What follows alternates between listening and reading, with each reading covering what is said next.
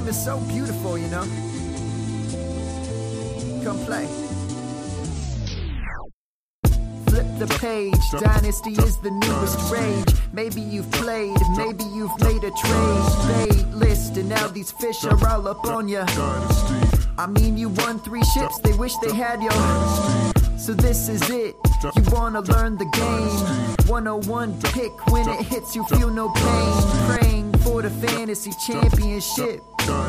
Hit the books, kid, read this pamphlet called the Dynasty Owner's Manual. It's automatic. Dynasty. It's automatic. Owner's Manual. It's automatic. Dynasty. It's automatic. And here are your authors, Chris Allen and Adam Wilde. All right, everybody, welcome back. I'm Chris Allen, the co-host of the Dynasty Owner's Manual podcast. And I'm Adam Wilde, the other co-host of the Dynasty Owner's Manual podcast, and I'll get us started with the foreword. We just finished our 4th episode of the Dynasty Mailbag Live with DLF. So if you haven't heard about the Dynasty Mailbag Live, we take questions every week. You get submitted to the DLF mailbag. You can also contact myself on Twitter. You can contact Chris. You can contact the DLF Twitter. Pretty much anybody involved with the show. Just ask them one question. We'll talk about it Wednesday nights around 8:30 EST. We'll bring the green screens. You bring the questions. Other than that, Best Ball Owner's Manual is going to kick it up more, starting to get into the redraft type of season. Other than that, Devy Owner's Manual is looking really hard at the 2020 class. So those are both 2 podcasts that are on our network that you should definitely go check out. And also, our podcast and Devy Owner's Manual will be on the DLF family of pods very soon. Yeah, and I'm definitely looking forward to seeing all of that kind of come together. So for anybody that hasn't been, or that's been following us for a while, it's been a decent, or it's been a fun journey to kind of transition from us, Adam and I just kind of talking back and forth and talking with just a plethora of wonderful guests. And now this has kind of grown into something where we're interacting with the community more and really trying to learn a bit more about Dynasty in and of itself, and always trying to keep strategy first and foremost in our minds. But of course, when it comes to Dynasty formats, there are a number of different ways or different avenues that you can go down in order to enjoy it. So we've been having fun learning and kind of bringing some other folks along with us, like Dwight, Andrew, Jeremy, Brad. I mean, all those guys that have now kind of come along with us in order to figure it out. But when it comes to DLF, how could we not talk about Mr. Bobby Koch, who we have here tonight? I mean, this is now his glorious return to the podcast, and now since we have him here, we've been able to catch him after he's done with school. Congratulations for that. But now we bring you in, Bobby, in order to talk about not just this year's draft, but just about how we view some of these rookies in general. I think everybody has been so fixated on the first rounders. We've got Sanders, we've got Montgomery, we've got A.J. Brown. I mean, all these other guys, even into the second round, talking about some of the tight ends and whatnot. But third rounders, fourth rounders, these late round guys, I guess a lot of folks do have issues with drafting them, seeing the value of them. So we wanted to bring you in order to talk to you about that, and just hopping right into it, I guess, what are you trying to accomplish overall? I mean, once you get into that third round of your rookie drafts. Sure, and thanks for having me back, guys. I think I was on episode 2 or 3. It was a pretty early on in the Dynasty Owner's Manual process, and you guys have obviously come a long way. You have your own network now. You're going to be part of the DLF family. It's really awesome to see you guys both really deserve it, and I'm happy to see that it's come so far. Definitely had to lead with that. I'm also happy to be back on. In regards to third-round rookie picks, so I often tend to trade I'm not going to lie, I tend to trade my third-round rookie picks. Sure. I use them as a kicker in trades so that if the value gap is close but not quite there, I'll go, okay, I'll include a third-round pick. However, if I'm stuck with a third-round pick, and I might be jumping the gun here a little bit on your show sheet, but I don't really care about ADP. I don't care about a bunch of things. I'm looking for guys who, either have high draft capital and for whatever reason fell, and it's because people don't like their situation, or I'm looking for guys that are lottery tickets, and if they pay off, they're going to pay off big. I don't want your like backup running back who has no chance of ever being relevant. I want your backup running back backing up a guy who has an injury history or is in the doghouse with his team, or I want the wide receiver connected to a quarterback who everyone hates, which is a spoiler for one of Adam's picks, I think. But that's how I feel about third round picks. It's really that point, it's lottery tickets. And if you can get guys who hit it all and turn into late seconds or mid seconds the next year, that's great, because that means that you already had an increase in value. So that's my view on third round picks. And just to give a little idea of last year in the third round, and I think he got bumped up towards the end, but I was targeting all of the Antonio Callaway shares that I could. Mm-hmm. And when he went on his like little mid-season run, I actually traded him at a profit in pretty much all of my leagues. So that's the type of player I'm looking at. And to expand a little bit on your concept of trading the thirds, that's exactly how I use my thirds as well. I think Russ alludes to that a lot with the Trade Addicts pod. But I will add that I also wait until the actual draft, until we get to the third round and see some of the guys falling there. And then I start unloading the players that I'm not super interested in. Maybe Geronimo Allison, if you believe a lot in MVS, something like that, where they're guys at the bottom of your roster and you would just like to have different bottom of the roster guys. So I'll sell all my thirds. Usually I don't make it into a draft with third round picks. Unless it was picks in a startup like I had recently. I just acquired a bunch of thirds because I knew I could trade them once the draft came in. I'll use them to get trades done more often than not. But keep your eyes on the drafts, because I know a lot of people like to tune out once they don't have any picks. And if someone interesting falls there and you can turn something like a Geronimo Allison into one of these guys that we're going to talk about, that's big, because the bottom of your roster should keep churning. If you just leave the bottom of your roster stagnant, you just end up with a bunch of guys sitting there with their fourth year in and not doing anything. Yeah, I wholeheartedly agree. And I think, and this is a question for you about Mr. Superflex himself, in that I know that for at least in Superflex formats, the starting quarterbacks or the prospects that we believe are going to be starting should be fairly high up when it comes to their value.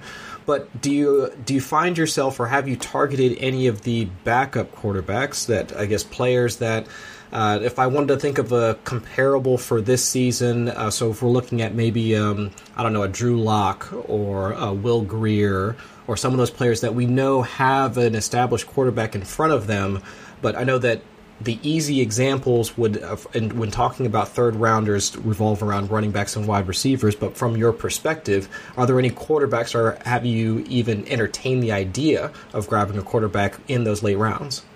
Sure, yeah. And Superflex, I always entertain the idea of quarterbacks. I haven't seen Drew Lock fall to the third round too much. I think people recognize that the Broncos are probably going to give him a chance. So latest I've seen him is like a mid-second. But in the third round, I have seen, as you mentioned, Will Grier, and Cam Newton does have some shoulder issues, so I don't necessarily mind that. Even in the late third, I've seen things like Jared Stidham going, which I also don't mind, because we've seen the Patriots have a history of taking these guys who are backing up Brady, and even if they don't necessarily start for the Patriots, they seem to end up starters at some point in other teams. So I've been taking a few shots on Stidham in some Superflex leagues, just hoping that he follows that trajectory of, he worked with Bill Belichick, so he should be a starter somewhere. Yeah, and I think that's perfect, and that kind of rolls into the next question, because you just laid out the format or the blueprint for how you or why you would draft some of those players in the first place. So in the case of Stidham, we have a narrative there where we've seen backups to Brady like Jacoby Brissett, like Jimmy Garoppolo, that have wound up having value in Dynasty, despite the fact that they never wound up at least having a full-time starting role with the Patriots. So how do you, is that what you normally do with those late-round value guys that you wind up selecting? Does there have to be a narrative surrounding that player in order for you to draft them in the first place? Yeah, absolutely. So I've said this before, and I'm sure I'll say it again. I'm not a numbers guy. I'm not a film guy. What I am is a story guy. And so what I do is I take a look at the numbers, and I take a look at the film, and I pay attention to what other people are saying who specialize in those areas. And I create a story of success for myself, or what failure looks like. And with these late round shots, you have to be doing that. And if you can't come up with a story of success, that's a good way to tell yourself, I need to stay away from this player. So like I just said with Will Grier, for example, right now he's a third round pick, but you could create a narrative or a story of success where you say, okay, if Cam Newton's shoulder is much worse than we all think it is, and he has an Andrew Luck year where he needs to take a year off and recuperate, and then Will Grier starts for a year, you could get more than a third round pick back for him in a super flex league by selling. Whereas maybe a guy much deeper down, I'm trying to think off the top of my head, Sal would be disappointed in me. Yeah, Finley, I could create one for Finley too. I was thinking almost like Brett Ripien. Did he even end up on a team? Yeah, he's on but the point is Broncos. Okay. Broncos. So I guess you could, but if you do for Ripien, you're really, really stretching. So that's a guy that I would stay away from. And there's some guys that I really think that people have seen them succeed at the college level, or even at some point, and even some people go back to high school.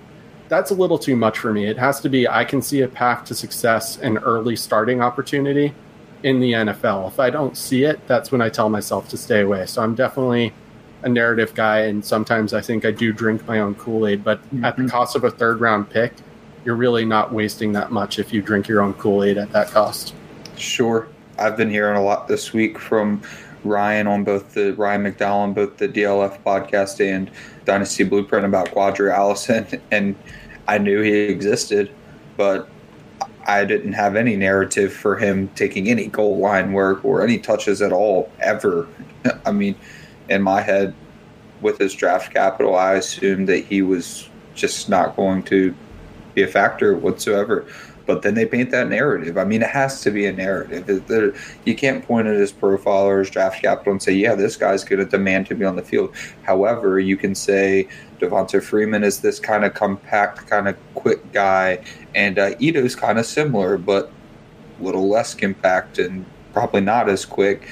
But Quadri Allison is just this thumper that's going to run through dudes. And it's like, yeah, that kind of makes sense for the dude to get the ball on the goal line then. I mean, Devonta Freeman's shifty, but you put him on the 1 yard line, does it really matter how shifty he is? Why don't you give it to this massive dude, and then your random flex option got you 6 points? Well, you took him in the 4th round and you played him and he scored a touchdown.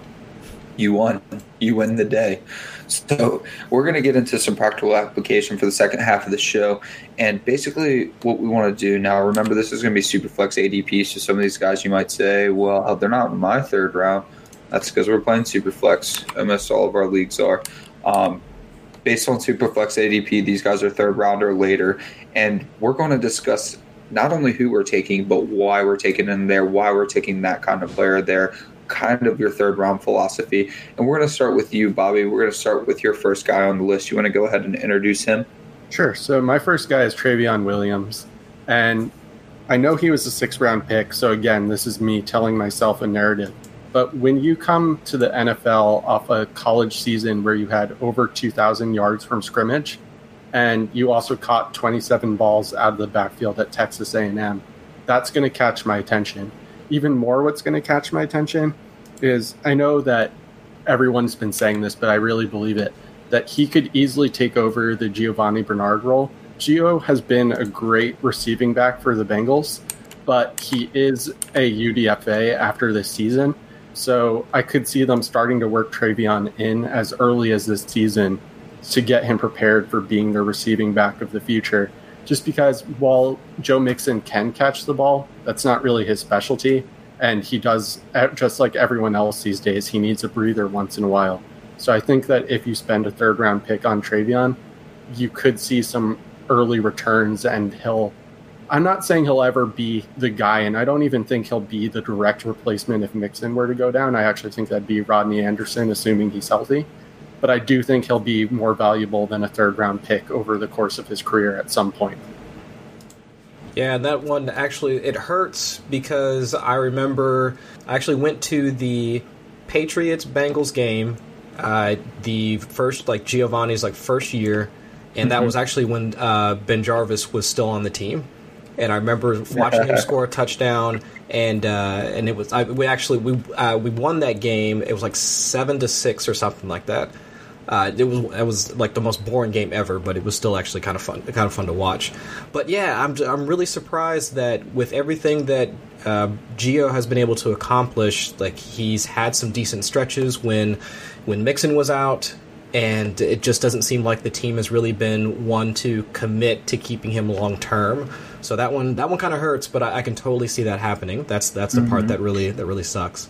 I do have to say I love Giovanni Bernard, and I had him on a bunch of my teams just so Peter Howard doesn't kill me.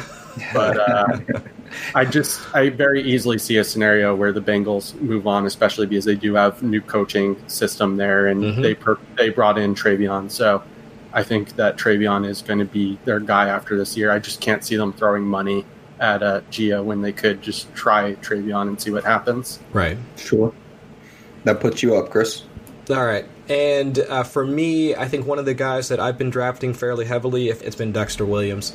And I think it's, at least for me, the narrative doesn't feel like it's so much of a stretch because we have an idea of the pieces or the dynamics that are currently going on within the Green Bay backfield.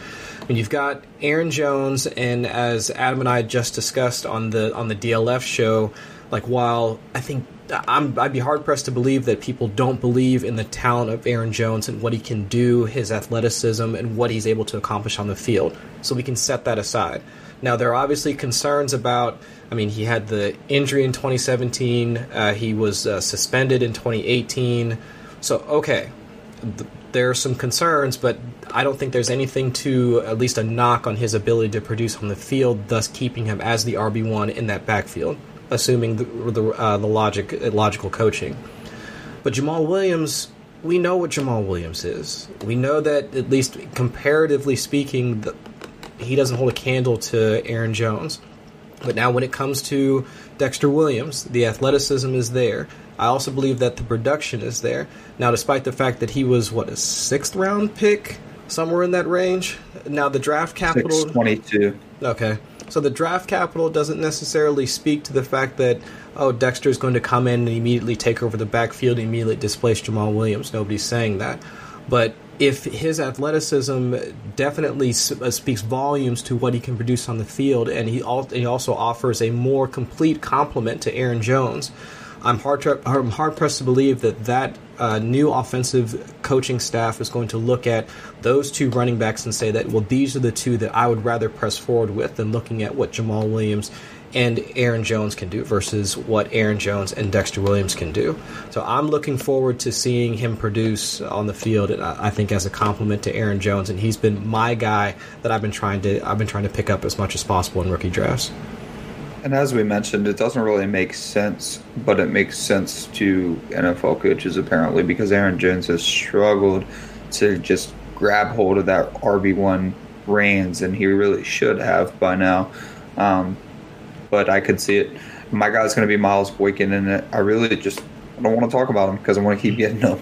But he's 6'4", 220, prototypical size, 4.42 40, and I'll add that he's being drafted one spot behind Calvin Harmon, 2 inches taller, same weight, 2 rather. So he's a 3rd-round pick. That's not a late pick. That's still a significant pick. Now, it was late in the 3rd, so it's starting to get in that iffy range, but he's got good speed. He's got the ability to go downfield. He has excellent hand-eye coordination. If your knock on Lamar is that he's not the most accurate passer, well, what's he probably going to do? He's probably going to chuck the ball up. Miles Boykin is who I want on the other end of chucking the ball up. And say what you want about the Ravens, but they knew their strengths and they drafted for them.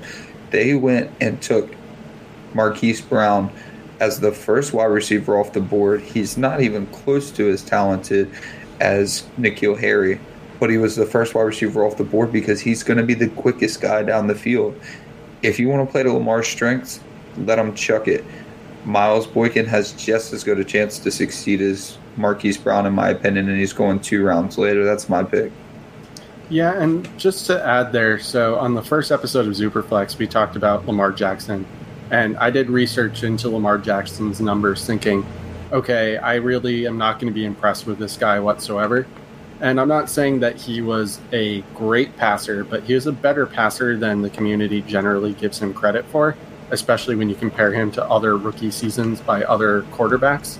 So to get a guy that was drafted as a day 2 pick in the 3rd round that's tied to a young receiver on a wide open depth chart is just a smash pick for me, and I'm definitely all in on getting Miles Boykin in the 3rd round. In fact, when you mention it to me, I was surprised he's going in the 3rd round because I generally have seen him going mid to late 2nd maybe, but even in that range, I'm definitely happy to get him there and want pretty much all the Miles Boykin shares I can get at that price. Sure, and we're talking super flex here, but honestly, his ADP in 1 QB is 24, so 2.12. I mean, that's still too late for him, in my opinion, especially since we're not going to go back and forth on all the guys he should be over, but there's definitely guys at the beginning of the 2nd round that I would still consider him around. But that's going to put you on your 2nd guy, Bobby. Go ahead. Sure. So my 2nd guy, I actually feel bad for advocating for this guy, and I say that because he has some character issues. And just because of these character issues, I'm going to take this opportunity to mention NCADV, which is the National Coalition Against Domestic Violence. I like to donate some of my fantasy winnings there. If anybody else wants to follow suit, it would be greatly appreciated. But this guy is going to be Preston Williams, the UDFA for the Miami Dolphins. And he had a huge season, his final season in college. He had over 1,300 yards. He had 96 receptions and 14 touchdowns. The main reason that he went undrafted is he does have a little bit of an injury history, and then he does have the character concerns, which led to him not even being invited to the combine, and he had a bad pro day. However, if you read the article I just wrote about Mike Gesicki at DLF Football, you'll see my opinion about the Dolphins wide receivers. Spoiler alert, I don't think much of them, especially when your main guy is either, don't get me wrong, I like Kenny Stills, but when your main guy is either Kenny Stills or Devontae Parker, to me, that is a wide open depth chart as well. And I know that UDFAs don't have a long history of success, but there have been some in recent years that have come on strong by having a strong work ethic. So if he can follow that path, I could very easily see him developing along with Rosen and becoming one of the go-to guys there. And I don't even think most people are drafting him in the 4th round. I've seen him as a waiver wire pickup in most cases. So in super flex he is, yep. And in 1 QB he's 54 overall. Yeah, so this is just me trying to get him on people's radars as a either waiver wire pickup, or if you're in a league that does taxi squads, he could be a good taxi squad stash. I like that. Got no problem with that as a stash for sure. It's going to put you on the clock, Chris. Okay. If anybody was able to check out Twitter today, piece that I put out earlier today, or actually yesterday rather, was on Kyler Murray, but I tried to at least make it the Arizona Cardinals centric while focusing on just like Murray's abilities as a passer. But when we look at the Cardinals and what they were able to do in the 2019 draft, where they picked up Butler, they picked up Isabella. I mean, both fine prospects, don't get me wrong. But I think Keyshawn Johnson is another one of those guys where I think the production, like from a collegiate standpoint, the production is there, and also what he's capable of doing on the field and how he can be deployed is also something that we should take notice of. Now, I mean, he's probably like the 6th or 7th option in that offense at this point. You've got Kirk, you've got Fitzgerald, Butler, Isabella, Jones, David Johnson, Johnson, RSJ. So then you've got Johnson like down there at number 7. Sure. Yeah. That's what taxi squads are for. That's what taxi squads are for. Too. Don't forget about Caleb Smith. Yeah, exactly. So I mean, he's deep. But if you want to have a piece of that offense and you want to have it at a fairly low cost, I would say that is a player that you could really look into, because if we're assuming that Larry Fitz is going to be gone after this year. That opens up a position in the slot, and I think the way that he profiles, he can work in that position quite well. He had back-to-back over 1,000-yard seasons, but it was at Fresno State. So, we can't stock into that. But still, fairly decent piece of that offense, comes at a decent price or fairly cheap price, so I think that'd be somebody worth investing in. Yeah, and Keyshawn Johnson was one of the top 5 guys for Jesse Reeves, who's really good with wide receivers, so that just happens. And a lot of people advocate for the cheapest part of an offense, right? And he's the cheapest part for sure. Mm-hmm. My guy's going to be Terry McLaurin for a lot of the same reasons as Keyshawn, actually, except for less deep on the depth chart. He played with Dwayne Haskins, and Dwayne Haskins, as many people saw, tweeted that day, "Thank goodness they listened," or something along that line.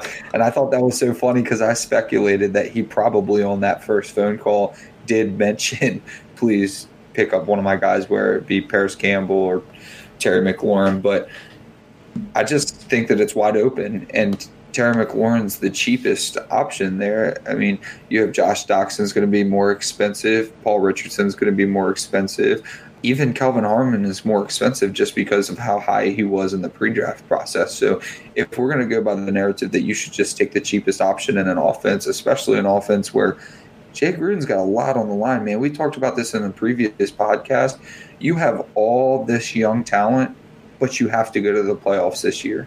That's a unique situation, and it's going to be fun to watch as a newly not Redskins fan because, man, that's going to be tough. That's going to be tough. That's why I mentioned I don't think it should be playoffs or bust. I think it should be productivity or bust. Mm-hmm. And if there's going to be any productivity, I think that it's going to have to involve Terry McLaurin on the outside, Paul Richardson probably on the other side, and then our guy Trey Quinn in the slot. That's how I think things are going to shake out with the Redskins offense. For a no longer Redskins fan, Adam talks about the Redskins as if he's still a fan. The other thing is also that you guys do get to play the Giants at least 2 times, so that should be an easy win. Daniel Jones or Eli Manning is starting, so I don't expect them to win many games. Well, I've got 23 years of desensitizing to work on. Right. I was going to say that's such a homer pick for you, even though you're not a fan of the Redskins. But the quotation marks are right. Yeah, I'm not surprised at all to see you pick somebody. I'm knowledgeable because I'm in the area. All right. Fine. Okay. I guess I'll let you have that one. Whatever. But to your point, though, it really is. I'd say it's fairly similar to the Baltimore situation in how we don't know how those wide receivers are going to be deployed. Right. I mean, there's just so much up in the air as to, one, how the receivers are going to get deployed, and then also how each quarterback in Lamar Jackson in Baltimore and now Dwayne Haskins in Washington, how they're going to find rapport with each of them. I mean, trying to establish that connection with each of them is going to be a task, and I'm wondering who winds up getting, at least maintaining that connection into the regular season. Now, of course, McLaurin has the inside track because of their time up in Columbus, but still, I mean, who knows? I mean, with the way that we all hoped Josh Doxson would develop into the receiver that we wanted to be, maybe he takes a step forward. Paul Richardson, in his athleticism, maybe he takes a step forward. And then Trey Quinn offers the easier targets or the high percentage targets in the slot. Maybe he gets it. I don't know. Goes to Jordan Reed? Maybe.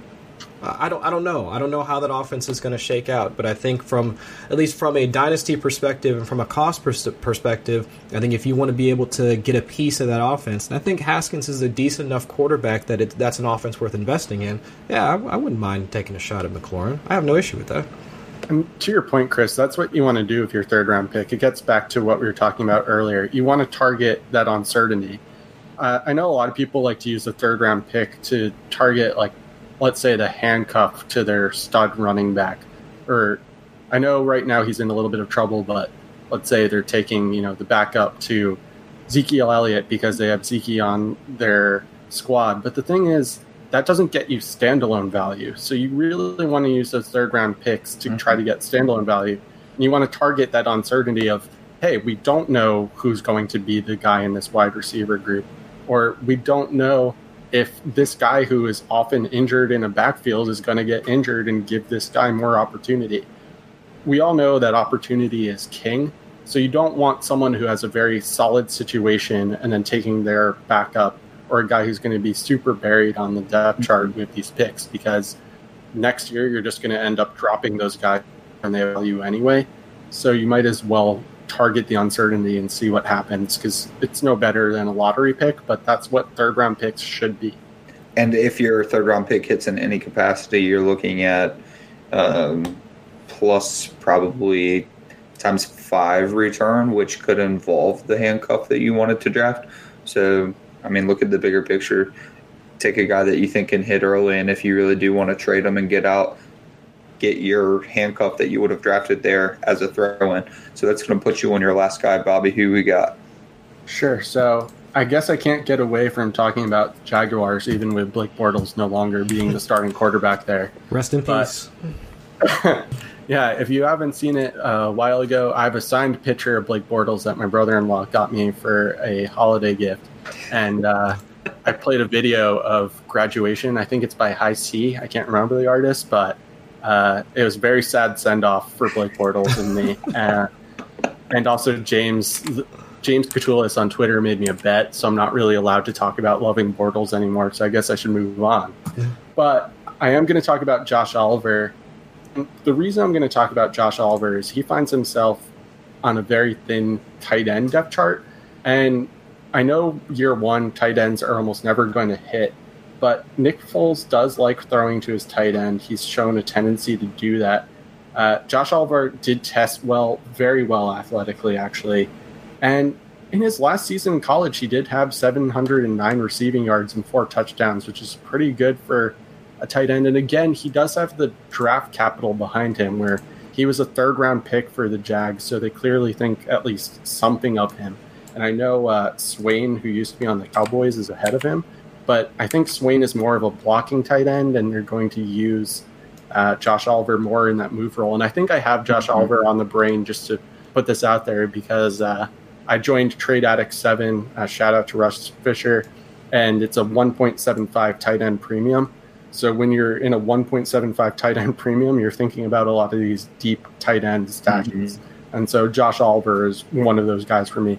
I wouldn't be targeting him in anything except tight end premium, to put that out there. So if you're in a league that it's just normal 1 point per reception for tight ends, ignore Josh Oliver. If it's 1.5 or 1.75, I don't mind you using a third round or even fourth round pick on him. I did do that. I used the 3.8, and then I still got my later guy that I'm going to talk about in the fourth round, because I wanted to diversify. I took that guy in every other league, so I got to a major tight end premium league, and it was also IDP, so that makes it even earlier. But like everything you said, and yeah, he's 48 overall in 1 QB, so people are still going for him. Yeah. Who's your last guy, Chris? Just real quick, though, but just thinking about some tight end strategy here, and this is for all the folks. I know the 3 of us, we've participated in the past, but I don't know. I mean, are we thinking, or this is assuming Fish does the same thing as he's done in the past? I mean, using tight end premium for the Scott Fish Bowl. I mean, would you guys try and dive into some of these late round type targets, these rookie tight ends like in the Scott Fish Bowl? I'm just throwing it out there. Absolutely not, because it's redraft, and so their value is non-existent in that. I mean, it could be, but even when you're talking about guys like Bent or Hawkinson, there we go. When you're talking about those guys possibly not even hitting year one, I'm not going to be taking Josh Oliver in a league where my only chance is to win that year. I'd be much more likely to take a guy much later on, like a risk on Jordan Reed staying healthy in that sort of league, than I would be on Oliver. Okay.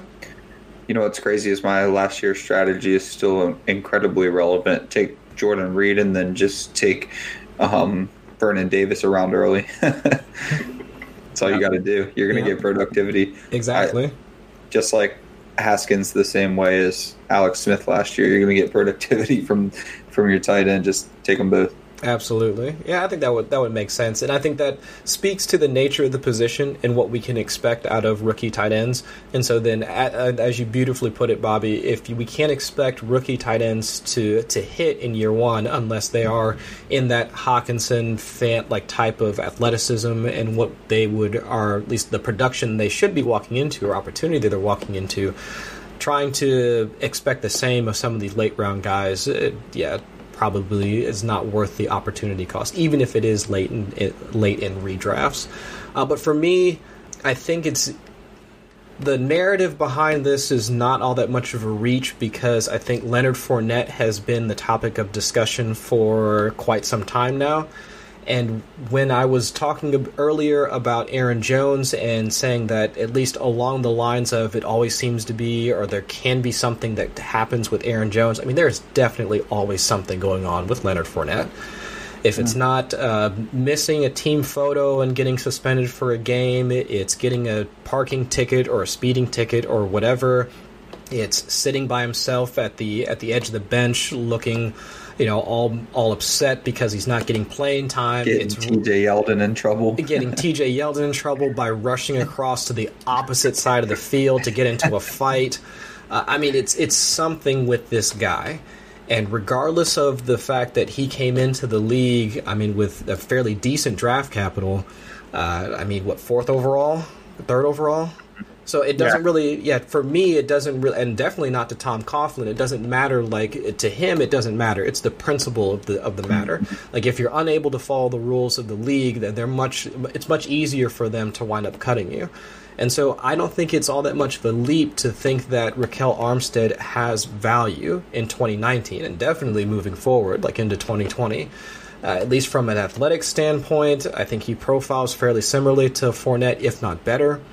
Mm-hmm. And then also but I think from a production standpoint, okay, those two it's hard to compare the two. I mean, Fournette coming from LSU, and then I believe Armstead comes from Temple.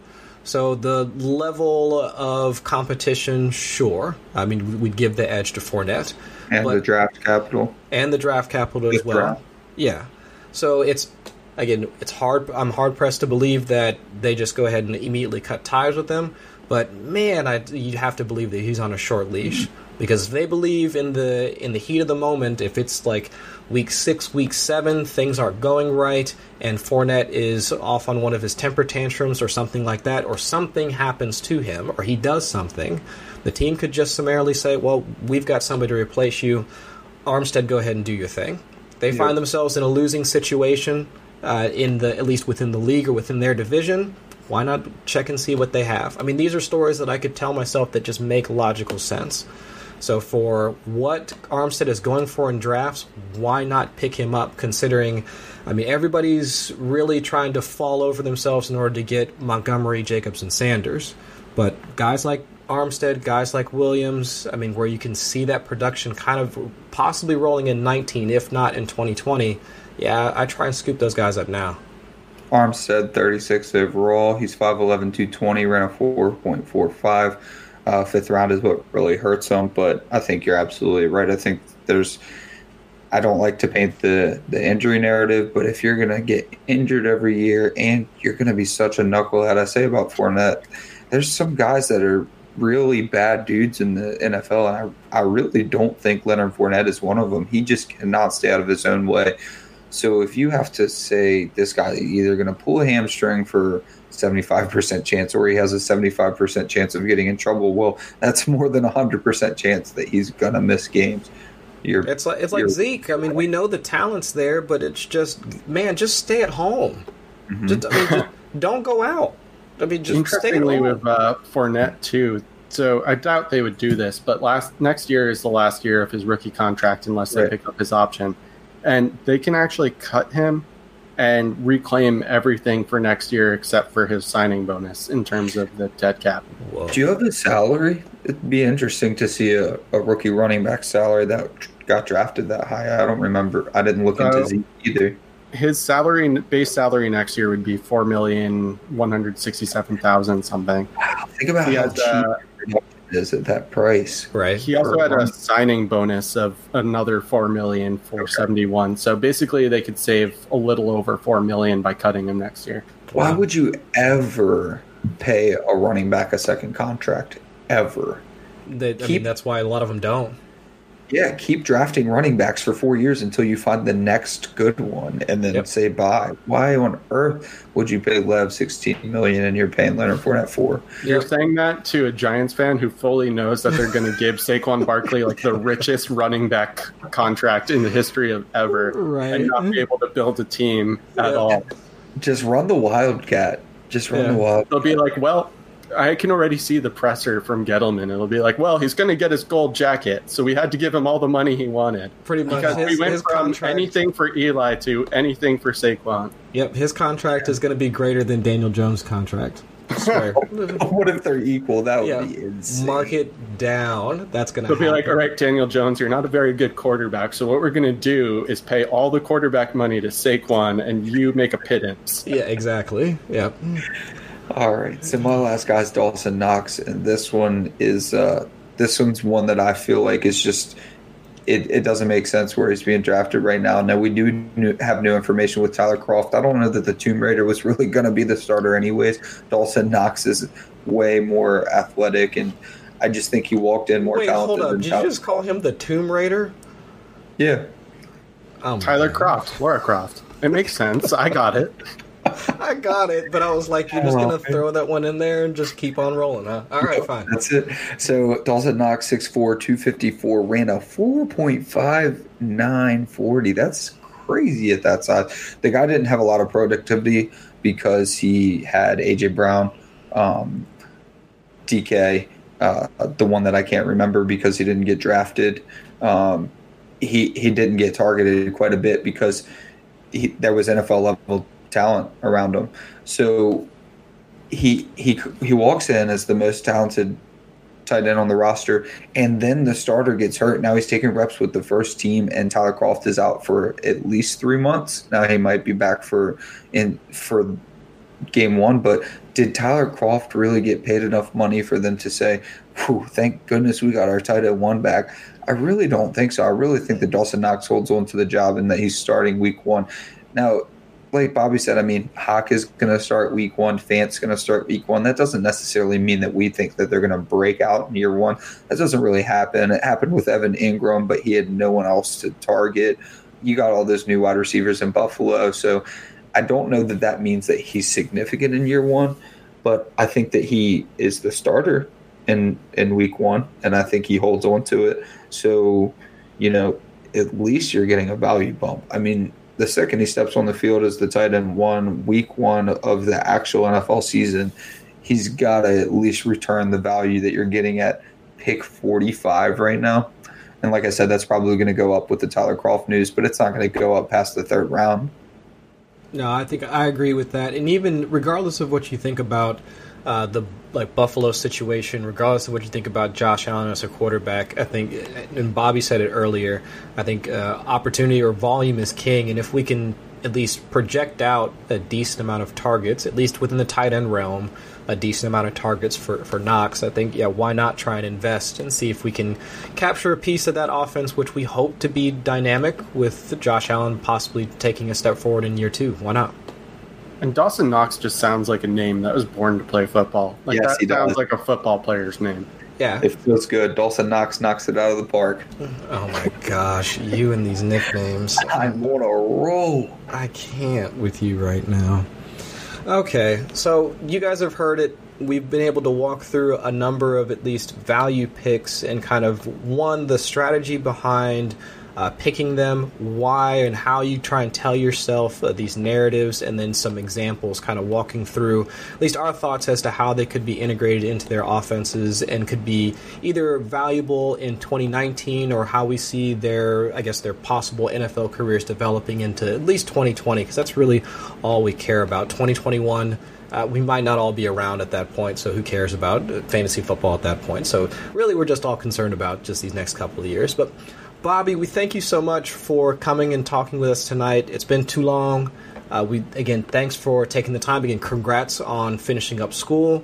New job ahead of you. But tell us about that. Tell us about the Superflex pod. I mean, any other content that you want to put out to the folks before we get you on out of here tonight, man. Sure, and thanks. One thing I should clarify. So I guess by my tweet, a bunch of people thought I finished school. I guess I jumped the gun a little bit. I finished year 1 of school. So there you go. I was about to say, school. that's really fast for grad school. No, it's all good. I'm starting an internship. I'm very excited about it. But yeah, we're recording Superflex tomorrow. And we're excited because we're going to have Shane Manila on. Everybody knows Shane. They just know him as Shane. They don't really know him by his last name. But, Mr. Data don't score points. Yeah, exactly. So Matt and I will be talking to him. As always, we'll be talking about some quarterbacks and some animals. There's going to be... We're talking very particularly about Patrick Mahomes so that I can poke at Shane and his Sammy Watkins love. So that'll be a fun time. Generally, you can find my work on DLF Football, and you can find me on Twitter. I tend to be active and then not active, depending on what's going on with school / how addicted I am to a new video game. In this case, it's MLB The Show. But generally, I'm around, and you can find me at Rec Fantasy. I'm not a Twitter tough guy. That's REKED Fantasy. And you can find Superflex. It's spelled exactly like it sounds, but just in case, ZOOPERFLEX on Twitter, and Matt is Matt Price FF on Twitter, spelled exactly like it sounds. And appreciate you guys having me on tonight. Oh yeah, man. Of course. I mean, anytime that we can get you on, and actually we need to get Matt on here too, but I know he has a hell of a schedule, so we'd love to have him on here as well. Love talking with him, because how many times, I've been on DGN, I've been on there twice. How many times have you been on there, Adam? 2 times. I lost in the Tournament of the Champions like a loser, right. But I am wearing the shirt right now. Yeah. But I know, definitely have a blast talking with Matt, so any chance we can get to do that, absolutely. But Adam, do we have anything for the folks before we get on out of here tonight? Yeah, I appreciate you listening. Please like, comment, rate, review. You can find the show at Dynasty Manual on Twitter. You can find me at APWILDE. And please get those reviews in. That helps a lot. Yeah, most definitely. And I would assume, for the folks that are watching this here tonight, you guys will be able to, I guess, catch all this content right now. But if you're listening to this on iTunes, by the time you listen to this, Adam and I will have trekked through about 8 to 10 miles of Virginia forest, because we're doing the Tough Mudder this weekend. Oh, goodness, why'd you remind me? So if I don't make it, this has been fun.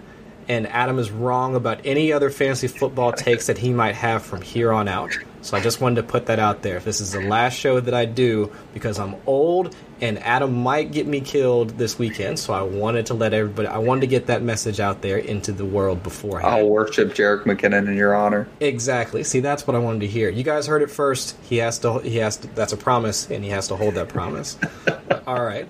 So for Bobby, for Adam, I'm Chris Allen. You can find me on Twitter at ChrisAllenFFWX. We thank y'all for tuning in, and hopefully we'll catch y'all next week. 101 pick when it hits you, feel no pain. Praying for the fantasy championship. Dynasty. Hit the books, kid. Read this pamphlet called the Dynasty Owner's Manual. It's automatic. Dynasty. It's automatic. Owner's Manual. It's automatic. Dynasty. It's automatic. Why did you type practical application like that? Because it's a party, dude. What is wrong with you? That looks ridiculous.